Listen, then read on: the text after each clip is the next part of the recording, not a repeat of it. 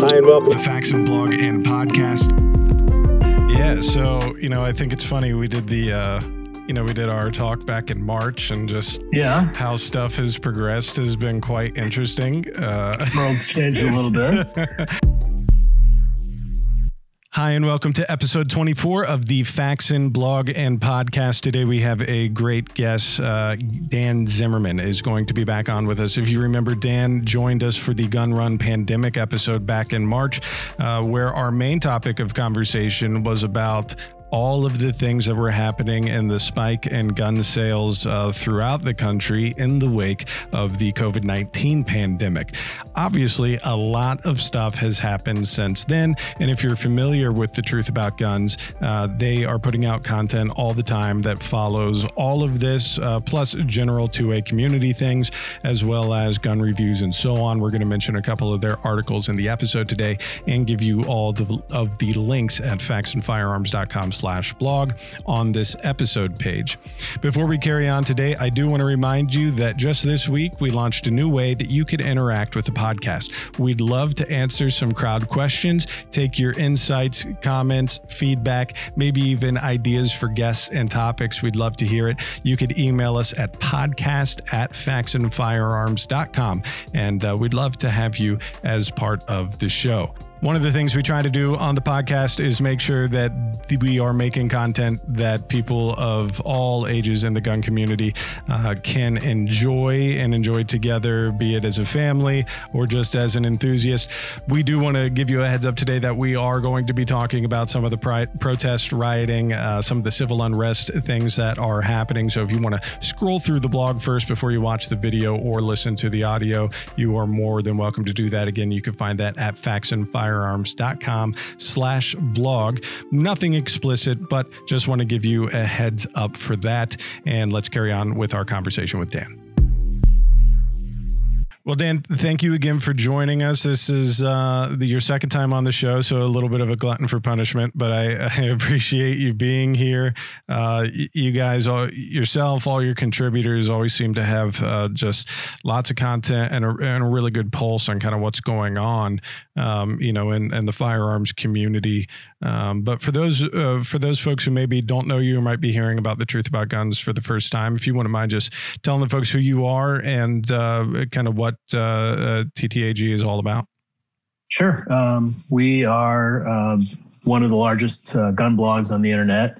We're up there, number 1, number 2, number 3, depending on time of year, what's going on. So, seem to shuffle around that title occasionally with a couple of other blogs out there. And we cover everything having to do with guns, politics, gun control. We review guns. We write about gun news. And we've certainly been involved in the discussion about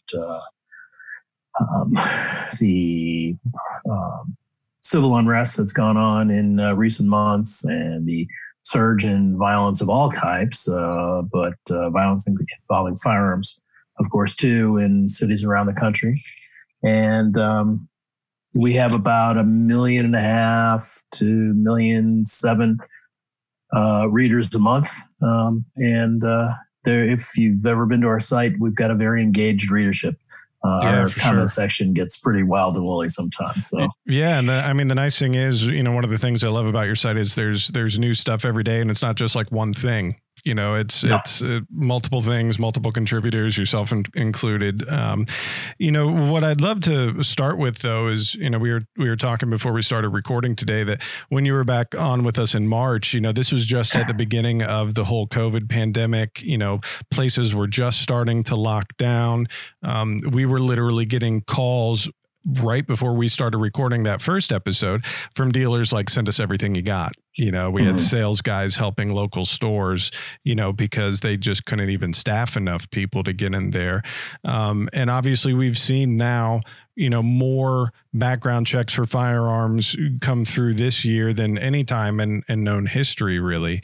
What has been, your perception, and from the folks you've talked to, how are these gun stores doing? How are these, suppliers doing? obviously we're in the same boat as a lot of them, keeping things in stock and satisfying dealer back orders is, quite the task right now with this run. But kind of what are you seeing on your side, and what do you think has changed since our conversation in March? Well, I think it's the same thing. For a while there, things tended to we're starting to calm down. There was the initial surge of buying after the national emergency was declared. And then the whole Minneapolis thing hit. And the initial anger, I think, that everybody felt at what happened to George Floyd changed into civil unrest nationwide, with police officers doing nothing about it. I mean, they were actively held back, and people were allowed to riot and loot, and there was all sorts of general lawlessness. So a lot of what people were concerned about when they started buying their firearms so heavily in March, they're worried about police being sick and not being able to keep up with, keep enough cops on the street. People were worried about that, but then you threw on top of it the general civil unrest situation, and what we've seen in a number of cities nationwide, and now with the defund the police movement, right? That's only fueled the fire of demand for all things gun, as I'm sure you've seen. Yeah. Gun stores just can't seem to keep their shelves stocked. They sell everything they can possibly get their hands on. Ammunition is very difficult to get a hold of. If you're a reloader, that's starting to get very difficult. I understand that primers are extremely difficult to access right now. It seems like the makers of primers are probably using everything they can get to make cartridges. Winchester and Federal are the two big primer makers in the country. And I think they're using most of what they manufacture in terms of primers to make ammunition. I'm sure some on as components, but even the reloaders are having difficulty now getting components. And when we first talked back in March, and we weren't the only ones who saw this type of commentary, but there were a lot of people like, all these first time gun buyers, I can't wait till this summer when they all show up in pawn shops. And my goodness, it has not happened. No. In the slightest bit. And if anything, it's increased. I mean, I think it was just this week, everybody got their official data about gun sales in 2018. And then if we just look in our interior sales, in 2019 versus 2020, I mean, it's everything. It's not just full firearms for us. It's parts, it's accessories. I mean, it's everything. And even some of our, outside folks, we do some work with American Outdoor Brands, Crimson Trace and those guys, and even they have some trouble keeping up with things. Wheeler, Tipton, gun cleaning supplies, yes. They're having trouble keeping up, which in one respect you go, okay, well, here we go. We're kind of ushering in this new community and there's more people coming. And I don't say this tongue in cheek.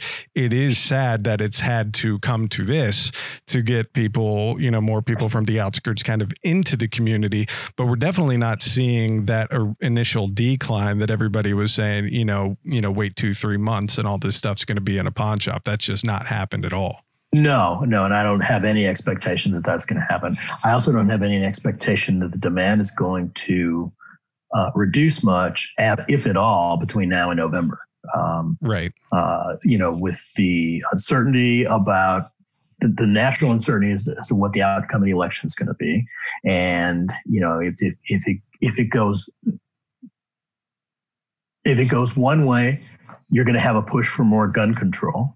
If it goes the other way, I have a lot of people expect that you could see more rioting and more unrest, absolutely, more burning, more looting. So there's no incentive there for people to stop stocking up anytime soon. I just don't see it. I think people are going to continue to buy all the ammunition. Certainly ammunition. they can get their hands on. At some point, I guess you would reach a saturation level on firearms, but we aren't anywhere close to that. I mean, you figure the official number that people throw around is 100 million gun owners. That was before the surge. Supposedly there are anywhere 5-8 million new gun owners that have been added since. There's a lot of headroom still there, and a lot of people.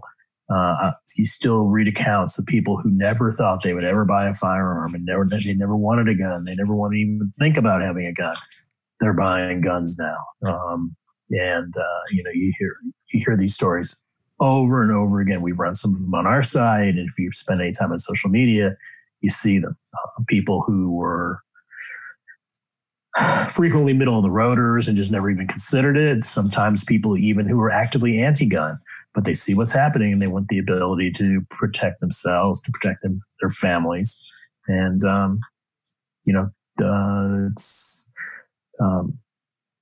in one way, that's certainly good for the gun rights movement, I suppose. And there's a lot of speculation as to how those people will behave down the road. Will their new gun ownership affect how they vote, how they value their Second Amendment rights? That remains to be seen. Yeah. And I think too, part of it that comes to mind for me is back when we did our original first episode of the podcast in February, my friend John, who's one of our sales folks here, he and I did the show for the first time, and we were talking about, if you look at pretty much any data about feelings towards gun ownership, obviously pre-2020, there were a lot of folks who they weren't opposed to it. They just didn't happen to own one. And it was right. either like a felt need thing, or it was, I didn't really grow up with one, or I feel pretty safe, so there were a lot, and it really covered both sides of the political spectrum, with the largest swath of that being people who don't, sway to one side or the other. They're legitimately middle of the road, not saying they're independent or libertarian, but people who don't necessarily subscribe to the two-party system, or who aren't diehard, one way or the other. It was just a lot of felt need. I might buy one in the future, but I don't know. I just don't feel the need for one right now. And obviously that felt need has increased. Right. These are the people in, the great middle, the people who sway elections, the people who are busy living their lives, and who, they go to work and they're busy with their kids, and, they've got other considerations, and it just was never anywhere high on their priority list. Yeah. But when they see what they've seen on their TVs the last 6-8 weeks, they see lawlessness. They see, businesses being destroyed. They see cities burning in areas. Or if, and we've heard from minority people too, there are minority people who feel concerned, whether it's justifiable or not. The narrative is out there that police are, while the data isn't there, the narrative has been sold that police are being violent with, or disproportionately violent with minority people. Sure. And those people are buying firearms too. Right. So there's a variety of motivations among people who never thought before that they would own firearms, and they're doing it. Yeah. And I think, especially when we're talking about the fact that, I personally feel, and I don't necessarily speak on behalf of Faxon on this, is my personal feeling, is just, especially when the police feel like they're hamstrung. If I'm a native of Columbus, I live here in Cincinnati now, but I still follow a lot of Columbus news. And so they had the 1-2 punch of, well, you're Columbus, you're named after Christopher Columbus, and all those statues and things are coming down and riots in front of the State House. And, one of the things that happened just a couple of weeks ago, I believe CPD had a lieutenant out that had to report on it. But, there were folks that, on Father's Day weekend protesting in front of the State House, and the police are just asking them, hey, stay on the sidewalk because you're on a crazy busy thorough street. And, someone chucked a rental scooter at a couple of cops, and this was after exactly. they were told, hey, police, don't wear your riot gear anymore. Don't deploy, tear gas or whatever, all those different things where they really wanted to step it, they wanted to try to, like you were saying, step the narrative down a notch and step the optics down a notch. Because a lot of people, they just see police in riot gear and they assume the worst, they assume it's RoboCop or something, it's right. not, not necessarily thinking of their protection. And I don't think there's really anybody left in any of these conversations that doesn't go, yes, there have been police in the past that have done things they shouldn't have done. Of course. And I don't think anybody's arguing that point, but it's the narrative that gets pushed forward. And for those who are trying to protect, they get thrown under the bus as well. And it hits home for me personally. I have family members and close friends who are police officers and have been for a long time. And so, again, knowing I'm not from a minority group, I can't speak to that, but it's still, it puts a little bit of a tinge on you when you see like, gosh, like these guys aren't even able to wear the things that are supposed to protect them, in these situations simply because of the optics of the situation. No, exactly. And among any population in any group, you're going to get a minority of people, a minority that is bad. You're going to get the cops.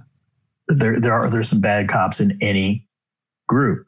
The vast majority of them want to do their job, want to protect the citizenry, and do it the best way they can. The narrative that they're out there as a racist white supremacist force in order to oppress the country's minorities is a lie. It's not borne out by the statistics, and it's not borne out by facts. But facts don't seem to matter much anymore. That narrative is being sold by a lot of people, many of whom are in the media. We had the example last week or the week before of a couple of researchers who did a significant amount of analysis of fatal police-involved shootings to see if minorities were overrepresented or among the victims. And they found out that they were not. This was something that was published back in 2019.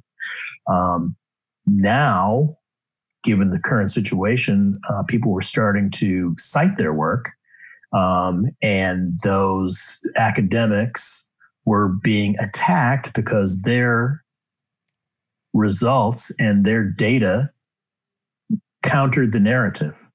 And as a result, they pulled that back and disavowed their own research. There's a lot of social pressure and sidestepping right now.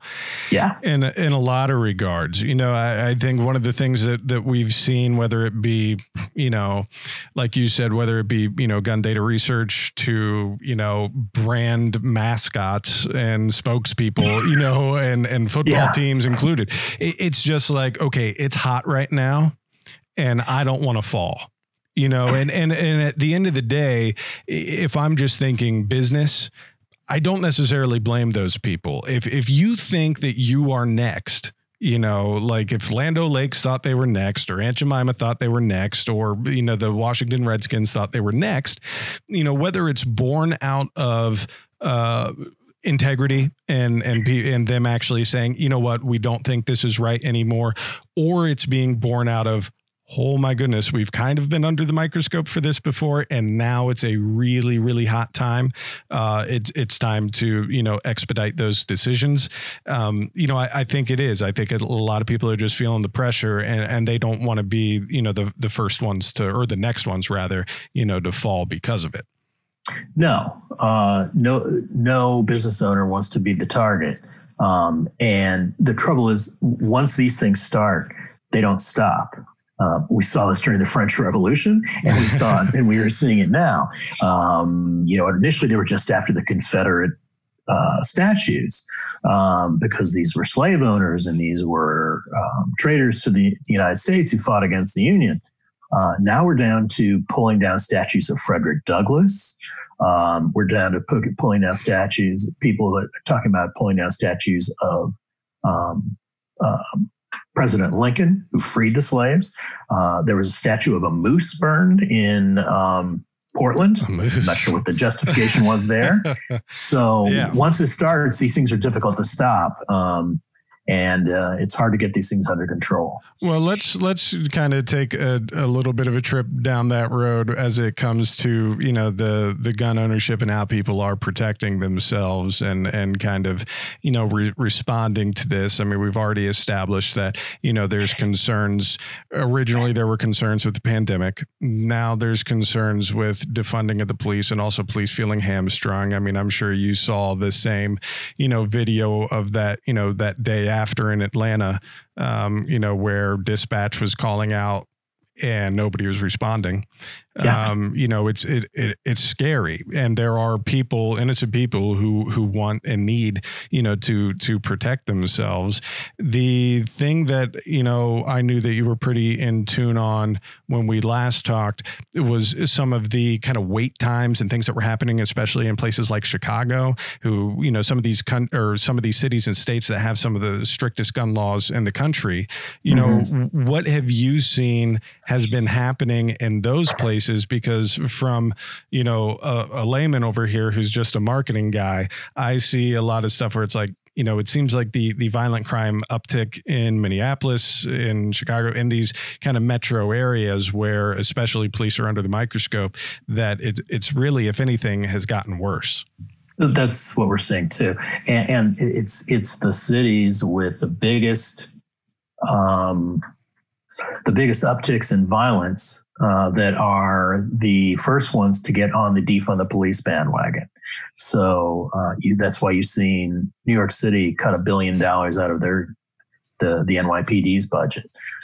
You've seen it in Seattle. You've seen it in Oakland. You've seen it in Chicago, San Francisco, San Diego. It's happening everywhere. It happened in Norman, Oklahoma. I just read this morning.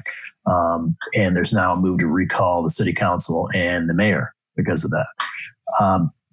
So it's happening all over the place. And this is what people are seeing. And this is part of the motivation behind so many people making sure that they have the tool to defend themselves, because they can't rely on the police being there or certainly or getting there. And it's always been the case. As we've been preaching for years and years, you are your own first responder. Right. In the best of times, you know, how fast could a cop get there? 5 minutes. That was world class. That was state of the art response time. And that was in just a few instances. Bigger cities, it's usually 7, 8, 9, 10 minutes. I have to believe that's significantly higher now, given what they're dealing with on the streets, given the fact that there are fewer cops on the streets in a lot of places. And if they're not, they're going to be fewer soon as these budgets are cut and resources are funneled to violence interrupters, community organizers, and other utopian methods that are going to be tried to reduce violence on the streets. You know, I think one of the places that, you know, there's a lot of people who think that everything happening in Seattle with CHOP or CHAZ or whatever the acronym is now, you know, is almost like a social experiment, you know, that it is kind of a planned thing. It's like, okay, we'll back out and let's see how this works out for you. A couple of weeks ago, you know, we had Rugi on, who was the former Marine who, you know, disarmed the folks that were taking the rifles out of the cruisers and everything and made the news for that. And, you know, even he said, he goes, I was there. There were a ton of police there and they started backing out. And so that, I think, is going to be the microcosm that everybody looks at and goes, okay, like, you want to try it, you want to annex, you want to have police. And, you know, the thing I don't understand everyone still is like, how are you still getting utilities and things like that? But, like how is that going to work out? What does that really look like? And then obviously we've seen the reports of violence in those places and the dangers that are in those places. Do you think that how do you think that Seattle, a place like Washington, might respond after this gets cleared up? Because I don't know if I see it staying an autonomous zone after the election, regardless of who wins out. No, I mean, obviously they cleared out the CHOP. The choppers, the Chopinistas, made the mistake of actually marching on the mayor's home. And as supportive and as coddling as she was, that was a step too far. Therefore, they had to clear it out. The fact that we were getting shootings there every other day or so, and a few bodies and the wounded were starting to pile up, so it was becoming a true national embarrassment. Let alone whatever other crimes were probably taking place there that we will never even hear about. For sure. She felt the pressure. I'm sure she was getting a huge amount of political pressure behind the scenes too from the powers that be in Seattle. It was a huge embarrassment for the city, and it was a festering sore in the face of a beautiful city. Oh yeah. But it's also a city that has been very accommodating to the people who are sympathetic to CHOP, to the defund the police movement, to the Black Lives Matter movement, and people and you saw the result. You're absolutely right. It was a wonderful little experiment. It's too bad people had to be shot and people had to die during that experiment. Right. But it was an experiment nonetheless, and we see how that turned out. Yeah, I mean, it's just literally okay. You think this is ideal? Well, here it is. I mean, like at some point, like, we'll just be, here eating lunch or something. And, and obviously we talk about this sort of stuff and we're just like, did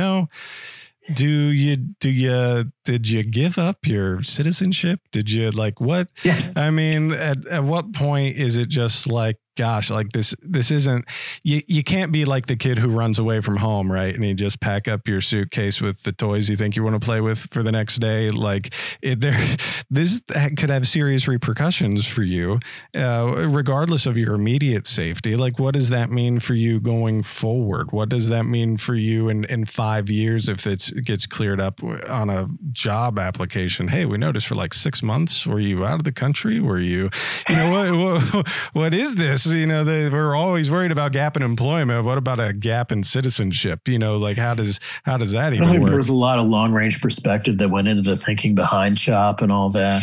Yeah.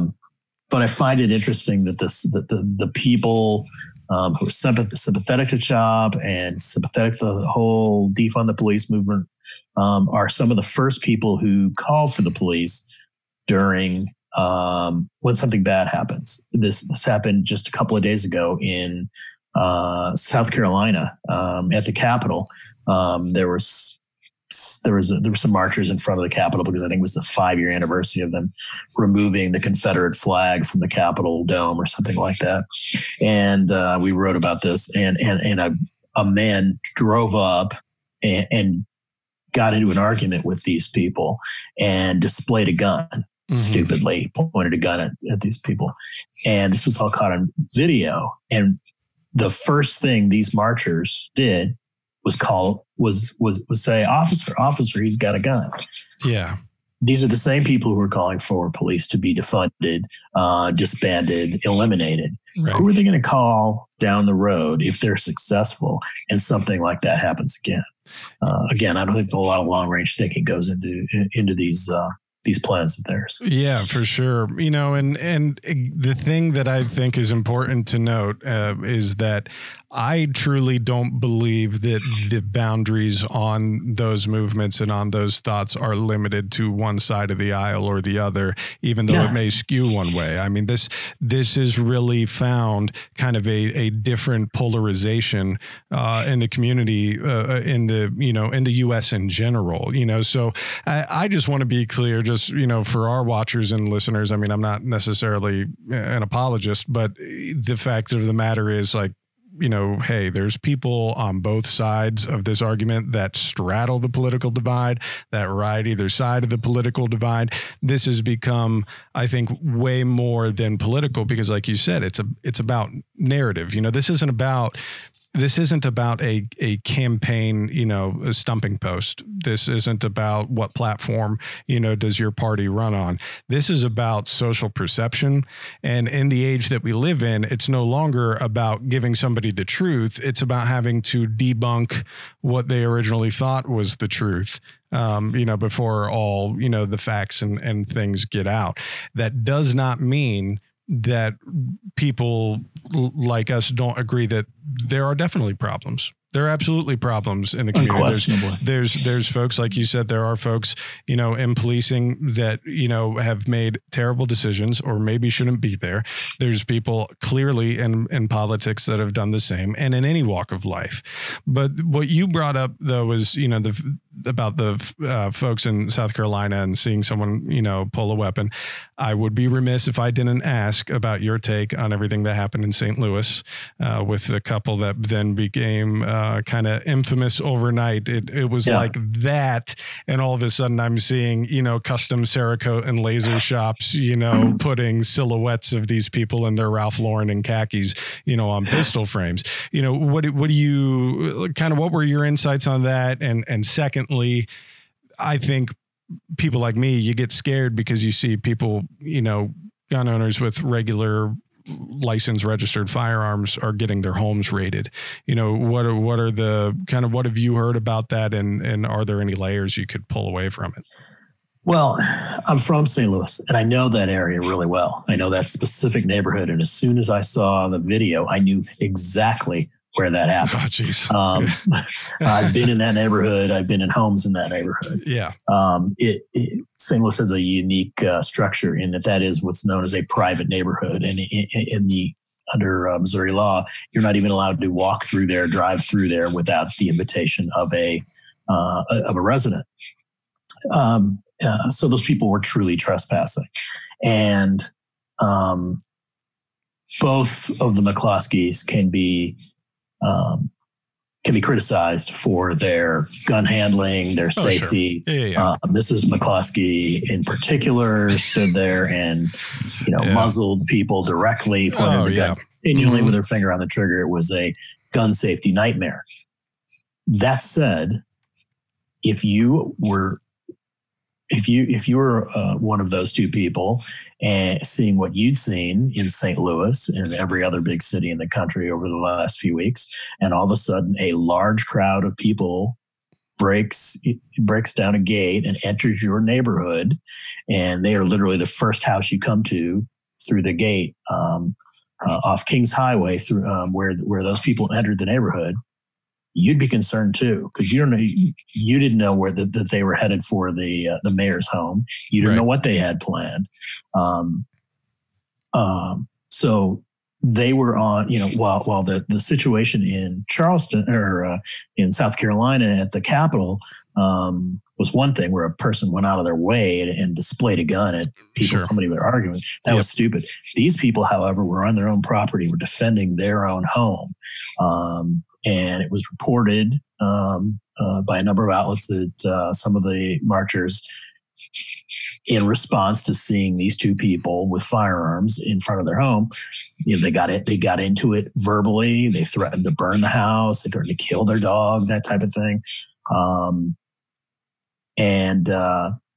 So I'm generally supportive of what they tried to do. I'm not necessarily supportive of how they tried to do it. It'd be nice if they handle their guns more safely.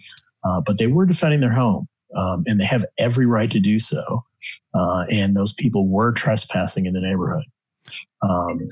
So And how would you rate kind of how St. Louis is as far as gun ownership and gun laws in general? I mean, are they kind of more on the, the side of where it's generally a norm and it's relatively, non-cumbersome, or is it more of like a Chicago situation? No. Missouri has wonderful gun laws. Missouri is a constitutional carry state now, and they have preemption. So the city of St. Louis or Kansas City can't enact any laws that are more restrictive than the state level. I live in Texas now, but Missouri has better gun laws than we do here. So that almost seems mind-boggling. Yeah. It's very good. Yeah. What was disturbing then was, of course, you've got a highly politicized prosecutor in St. Louis who, after the rioting in the city, she let all the rioters and looters go without charges. She didn't prosecute any of it. In this case, however, she stepped in right away. So we saw the St. Louis police execute a warrant the other day and seize the rifle that Mr. McCloskey used.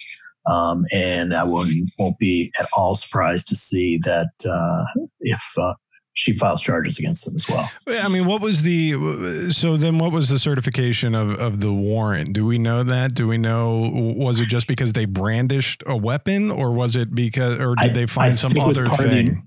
I think it was part of the investigation. I think it was a sop to the community on the part of Kim Gardner, the prosecuting attorney. So she wanted to show that she's doing something, even if she chooses at some point not to bring charges. And I think it was probably an intimidation factor as well. Gardner has all kinds of problems. She's not popular. The city's police did not like working with her. She's had over 100% turnover in her department in terms of all the attorneys who work in her office. So I've kept a pretty close eye on what happens in St. Louis, because I still have a lot of family there. And she's one of the worst prosecutors in the U.S. She's up there with Kim Foxx in Chicago. It's not a good situation. So you don't want to be in her sights. And the McCloskeys are squarely in her sights these days. Oh, for sure. Yeah. And I mean, I think if we could take away, anything from our conversation right now, the big deal is that, like, listen, just because you're a gun company or a gun blog or whatever, doesn't mean that you agree with everything that, gun owners are doing, or how how they handled the situation. There's a lot of, lumping in of stereotypes, the same way we're seeing, with police, the same way that we're seeing, with folks and the BLM movement. I think there are some folks who really maybe aren't quite as extremist as it gets painted, but obviously who gets highlighted. And the same thing with, the other folks in these communities that feel some sort of call to be like, well, I feel like it's my civil duty to be part of these protests, or, I knew someone who XYZ, there's just so much social pressure on it right now. And I mean, it is such a perfect storm. I know that, conspiracy theorists are having a heyday with 2020. I mean, with just COVID hitting and then all the civil unrest and everything that has happened in the wake of the issues in Minneapolis and Atlanta. And then on top of that, you have an election year, and it's one of the, the most palpably tense ones, that we've ever seen. And I just think that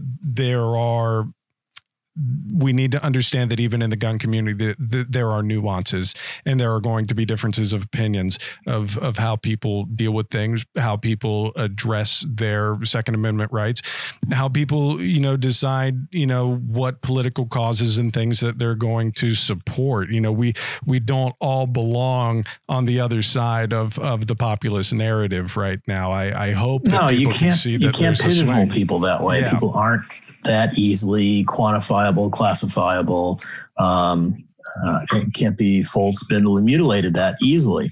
They have different things that matter to them. Not every gun owner is a single issue voter. There are other things that they care about besides the Second Amendment. They may care about certainly about the economy.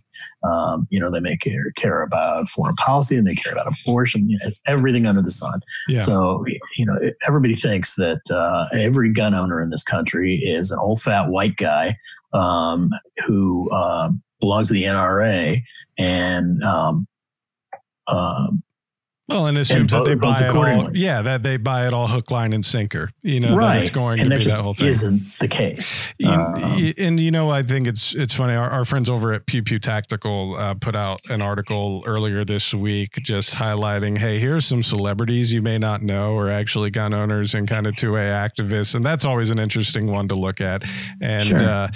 Some of the ones that I think people forget about are like Whoopi Goldberg. I'm pretty sure she was or is a member of the NRA, which that'll, blow the minds of a lot of people, but even down to, even today, we were talking to some other folks about a project like guys like in the younger generations, like, the Post Malones of the world, are 2A activists and or at least 2A supporters. And so I think there's a lot of things that you can't necessarily pigeonhole unless you two want to be hypocritical about, people taking stances on different social issues. This is just going to be, it's just going to continue to evolve, especially if the folks who are new to this community because of the pandemic, because of the social unrest or what have you, they're going to, melting pot this community even more than we've ever seen before. Yeah, I think it's true. We've always taken the opinion guns are for everybody. If you want to own a gun, you can do it legally. Do it. We'd love to have the more the merrier. The more people who own guns and shoot them and enjoy them and value them, the more people who are there, the more supporters and protectors of gun rights that are going to be out there, and that's a good thing for everybody. Because as we've seen since 1992, as the number of civilian-owned firearms has doubled in this country. The violent crime rate has and stayed at an historic low. Until recently, despite what you heard from the gun control industry, we had a very peaceful country here with a huge number of firearms and very few people who use them criminally. Right. And a lot of defensive gun uses every year.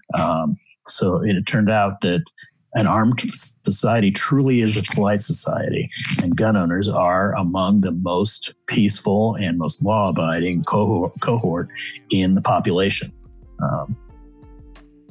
And things are changing a little bit now, which is why so many more people are choosing to become firearm owners. Yeah, absolutely. Well, Dan, it's always a pleasure to talk to you. I love your insight, love your content. I'm sure we'll be checking in as this stuff continues. But before we go, how about you just remind our audience where they could find out more about you and more about TTAG? We are at thetruthaboutguns.com. We're on Twitter at GunTruth. We are on Instagram, I think, at GunTruth too, and The Truth About Guns on Facebook. And we welcome all comers. Excellent. As always, we will have links to Dan's information as well as all the stuff about TTAG and the articles that were mentioned today in the blog post for this episode. So that'll be at faxonfirearms.com/blog. And you can check us out on all of your favorite podcasting apps as well. Dan, thank you so much for being on today. Thanks for having me, sir. All right. Thanks again for watching. As always, you can find more information about all of our guests, all of the episodes, and find an archive of all of our episodes at faxonfirearms.com/blog or on your favorite social media or podcasting app. We would love for you to hit that subscribe button, give a comment, refer a friend. We love growing this community. And also, we'd love to hear from you. Don't forget that you can now start giving your comments, questions, feedback, and even ideas for the podcast by emailing podcast@faxonfirearms.com. Thanks again for watching, and we'll see you next week. We want to extend our deepest gratitude to military, police, first responders, and more by saying thank you with special pricing and discounts on all Faxon products. Here's how you get started. First, you'll head on over to our website, faxonfirearms.com. From there, you'll want to click Support and Guardian Purchase Program in the drop-down. Then you'll see the instructions on how to get started, so let's just walk through those.